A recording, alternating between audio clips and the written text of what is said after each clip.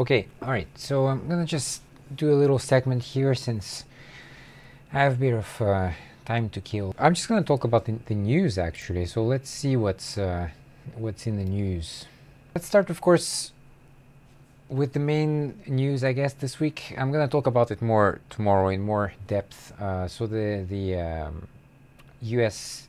primary is finished, and I know a lot of people are very kind of enthusiastic about it and confused perhaps by the result, but I really don't understand what's so confusing about this. We have a system which is completely controlled by two parties. So why are you surprised that it's not changing? And again, I'm going to talk about this more in depth tomorrow, but and the other thing that popped up and just made me feel a bit weird is that people keep saying people of color. And I just think like this should be a derogatory term, because people of color means what exactly? Of color from which perspective? Oh, from a white person's perspective. Oh, okay, I get it. So basically it's racist. Okay, so great. Now you really shouldn't say certain things. People of color. So what is a white person then? Is that not a person of color? Is white not a color either? I don't know. You have to remember also that the Native Americans were not white. Okay, so then people of color. I mean, what is your reference point? I don't understand. So anyway, I'm not surprised about the results. I don't believe in the system. I really don't. I don't believe in the election system. I don't believe that the ballots are counted fairly. Debbie Wasserman Schultz in Florida has a lot of problems right now with the ballots, and that she was deleting some ballots and stuff like that. So there's a lot of stories that have been coming out ever since the last election. And none of these issues have been addressed. Why? Because the Democratic Party refuses to do an autopsy on themselves. So we're not going to see change unless the party actually understands that there is some kind of big problem going on. There's this picture of this weird asteroid, and it says that this probably isn't an alien space probe. Well, duh. I mean, like, seriously, I don't understand how these articles even end up on CNN. It seems these days that everything goes on CNN. I remember this one time, it was probably a year ago or something. It was something about Trump, of course, because CNN is absolutely obsessed about Trump. In their madness, though, in the rush and in their hatred of Trump, in the headline, instead of Trump with an M, it was spelled Trump, basically, with an N. So, and this is like the main headline. So this is the first thing that people see when they open the website. I mean, come on. This is, if you want to be taken seriously, you can't have these type of things. You just can't. You need an article about that. You can guess that. But it raises perhaps an interesting side point, which is basically that life on Earth perhaps didn't evolve. I mean, didn't start here. It perhaps came from another place, like Mars. Mars is one option. They say. Well, I mean, one theory is that a big asteroid or a big body collided with Mars, and so a chunk of Mars got ejected into space and then eventually landed on Earth. It's a possible scenario. It actually happens on a regular basis. There's always something crashing into Mars, and some debris basically getting ejected out of Mars's atmosphere, and then it goes all the way to Earth. So that perhaps is a more interesting thing to talk about. Not a silly weird looking asteroid thing. All right, what else we got? Pod planes could change travel forever. Talk about travel in general. So right now we have a big problem with climate change. I have this app actually, so while I'm talking, I'm gonna try to boot that up. There we go. The app is called Planes Live. You can get it for free.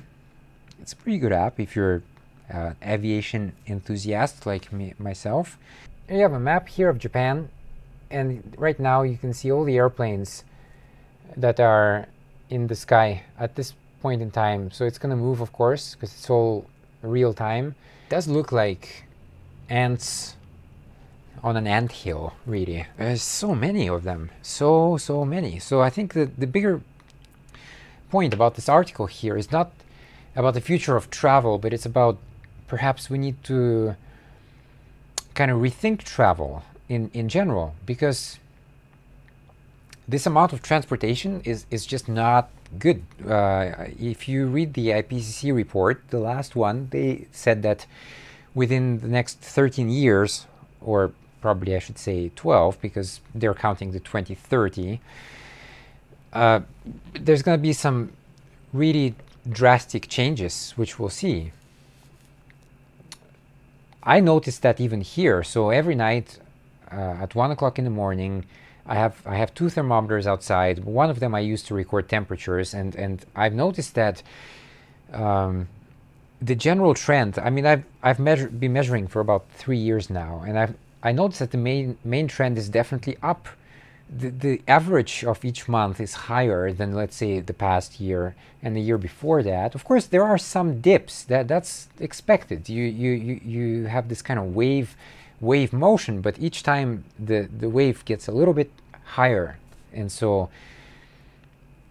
eventually I think, for example, in the case of Japan, I don't think we're going to have winter anymore. I think it's just going to be basically spring and a long summer and autumn, but each of these would be pretty hot. You have to have a purpose for traveling. So when I went to Venice, for example, a couple of years ago, I saw this one American family there, and the young woman was just basically almost drunk, and she was talking about, let's find another bar. Where can I find another bar? Where can I continue to drink? If that's your case, if that's the case, then don't travel. Really, I mean, you don't need to pollute the planet more, and just to go drink in another country. You can stay in your country and drink all you want until you pass out. I don't care. This perhaps needs a rethink of just how much people travel, and of course the forms of transportation. Planes eat a lot of fuel. So there's an article about food here, and I'm not this one in particular, I don't even know what it's about. It's about something Korean. They had an article a while ago. I have like fruit flies in my house, so I have to keep chasing them, and I have some vegetables growing inside the apartment. So anyway, CNN had an article a while ago where they had the title of the article was the 10 top foods in the world. Nothing pretentious about this title whatsoever. Nothing. Just a little bit, just a smidge pretentious. Again, I don't understand how these articles end up on CNN. It should be very objective, and yet it ends up always being very subjective. I don't want to get my news from these type of sources, because they will not tell the truth. They will always tell you biased information. So, I mean, I use CNN as an example. It's just easy to access, that's all. I could use any other. BBC perhaps is more objective, I don't know. People say. Anyway, the article was, the 10 top foods in the world, so extremely pretentious title, of course. And if you go through that list of the 10 countries that they listed, they didn't include, for example, Russian food. So it means, to me, it's two things. First of all, it feeds into that whole anti-Russia thing. Hey, let's even kick Russia off the list, even from that kind of article. The other point is, the person who wrote it never tried Russian food. Anyway, either scenario is not good. You should not be writing articles like that if you don't know everything. And I just want to add, of course, that Russian food is very good. People who go to Russia are very satisfied with the food there. So why would it not make the top 10? I don't know. It's really bizarre. Netflix, well, I'm not sure. Again, if I want to talk about Netflix, but why not talk about the good shows of well, that I've seen this year anyway. So the first thing you have to understand is that I actually have a huge backlog of things. So I don't have much time to watch. So then you end up with this huge collection of stuff that goes to years before. But if I had to talk about this year in particular, and things might not be made in this year, but I watched them this year. Well, let's see. Well, The Expanse was pretty good. I like The Expanse. It's a pretty good sci-fi show. Of course, it could be better, but pretty good. I watched some anime as well, so I would say Hoseki no Kuni definitely for me was up there. I watched some other stuff like The Man in the High Castle. I mean, this is again, it's not this year, but I only watched it this year. It was pretty good, definitely. The most recent Netflix thing I watched was Black Mirror, and it's kind of hit and miss, really. Some episodes are good, or very good. Some episodes are really do nothing for me. But it's a good show overall. But anyway, talking about Netflix. There's this article about this baby. I haven't read it, but it says just the title itself. Like, come on, that's what I'm saying. Like, CNN writes titles like this. It's insane. So the title is "Why You Should Talk to Your Baby Like You Talk to Your Dog." I mean, I can immediately imagine people just up in arms. It's such a clickbait title, and that's actually my bigger point here. I think most of these websites, CNN, MSNBC, all of that, well, Fox too, doesn't matter.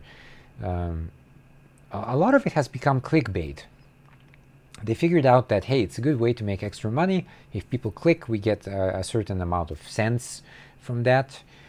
If many people click, then we get hundreds of dollars. And I mean, I wish I knew how to do that, but it's all clickbait. It's really, there's no substance in it. There is nothing for the soul. And I mean soul like metaphorically speaking. There is no soul. Just for fun and just for comparison's sake, let's check the BBC website. Right in the middle there. How to improve your memory's flaws. Okay, it's again, it's one of those clickbait articles. I actually watched a seminar not too long ago, in the summer, I guess. It was by this guy Jim Quick, and apparently he works with a bunch of famous people like Elon Musk and Obama as well. And apparently he has some tricks to improve your memory or something like that. It's really incredible to me that a lot of people subscribe to that kind of stuff. I mean, it's really just a bunch of, I would say, nonsense, and also some stuff which is absolute common sense. So for example, he was saying that he wakes up and he drinks a certain drink in the morning. Okay, well that particular drink has many ingredients. What if I'm allergic to those ingredients? Then I can't have your drink. Then I can't have your energy, and then I can't have your, the brain woken up or whatever to remember things better. So there's that. And the other thing is, memory is, it's hard to like quantify it. For example, I have a very good memory of video games, and actually anything visual. That's why for me it's kind of a pain to watch a movie twice or more than that, because I remember it the first time extremely well. I don't have to watch it again and again. It's all kind of just playing back in my mind. Video games is the same thing. I remember very well the faces of characters, their attributes. I can turn on a game from 20 years ago or more, and I remember precisely which character to get, because and some people don't, and I don't think you can then do these things. We're all different. I'm wired this way. You're wired probably a different way. I, for example, though, can't remember much of what I read. So sometimes I have to read the same thing over and over again. Then I can remember. But just this once, it's probably not enough. But some people just kind of, they can take a photo of the book as they read it. So, kudos to them. But I can't do that. Flat Earth and climate change denial. I like these topics. So let's start with the flat Earth. It's gonna be pretty quick. You can actually Google, believe it or not, there is such a thing as Google. Well, it looks round. The flat Earth in the model also looks round, but the difference is that it's a sphere, and the sphere is in 3D. It actually shows a shadow.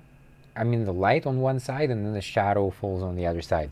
On the flat Earth, basically, you would have either sun all the time or night all the time. But climate change denial, that's much more serious, actually. Climate change denial is dangerous, and that's potentially one thing that will kill us all. If you have children, if you have the next generation growing up right now, I would really, really urge you to teach them about the dangers of climate change. I know this one guy. He lives in Toronto, and he moved into an apartment, a new apartment, and I didn't know at the time the precise geography, but I knew it was near the Lake Ontario. I told him before, while he was looking at the place, I told him that, hey, that place might get flooded. So he's like, oh, okay, well, this is just a lake, right? So it's, nothing's going to happen. And then, of course, fast forward a little bit, and the area was flooded, the cars driving through the water and stuff like that. So, in conclusion, unless you live in some kind of high mountain like Tibet or something, yeah, in Tibet it's unlikely that things like water definitely will affect you. It's going to be a very long time until it reaches you, if ever.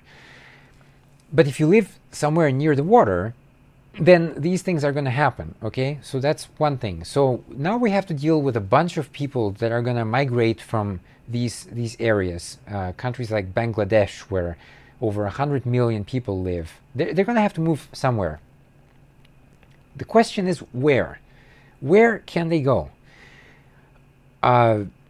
Some people might say, well, they just go to India.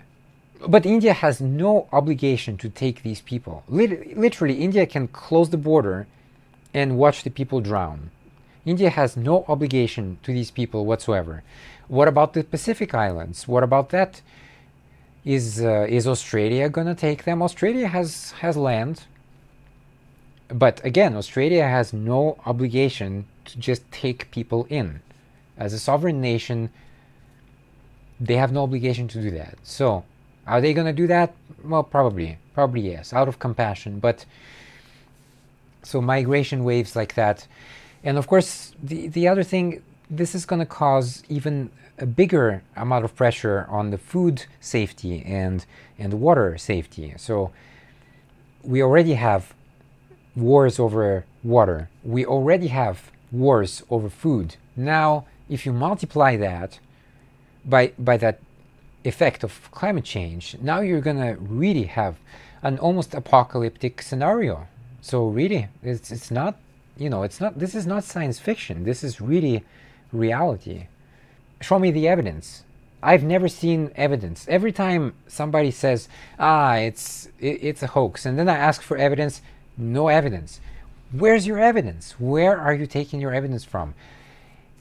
If I get some kind of information, that information always comes from fossil fuel sources. Always. It's always about ExxonMobil or something like that. why in the right mind would I ever trust such a thing? I don't know. It doesn't make any sense. The company that on purpose misleads people, and I'm supposed to just believe their articles? Come on. I don't know. It's just a curious question, perhaps, but I just wonder what the end game of mobile phones is exactly. What are they trying to do? Because first of all, I actually have an older phone in the bedroom. I can't get it because I have to unplug it, my mic. But it's about this big, I guess. It just fits into my hand, and it's a flip phone as well.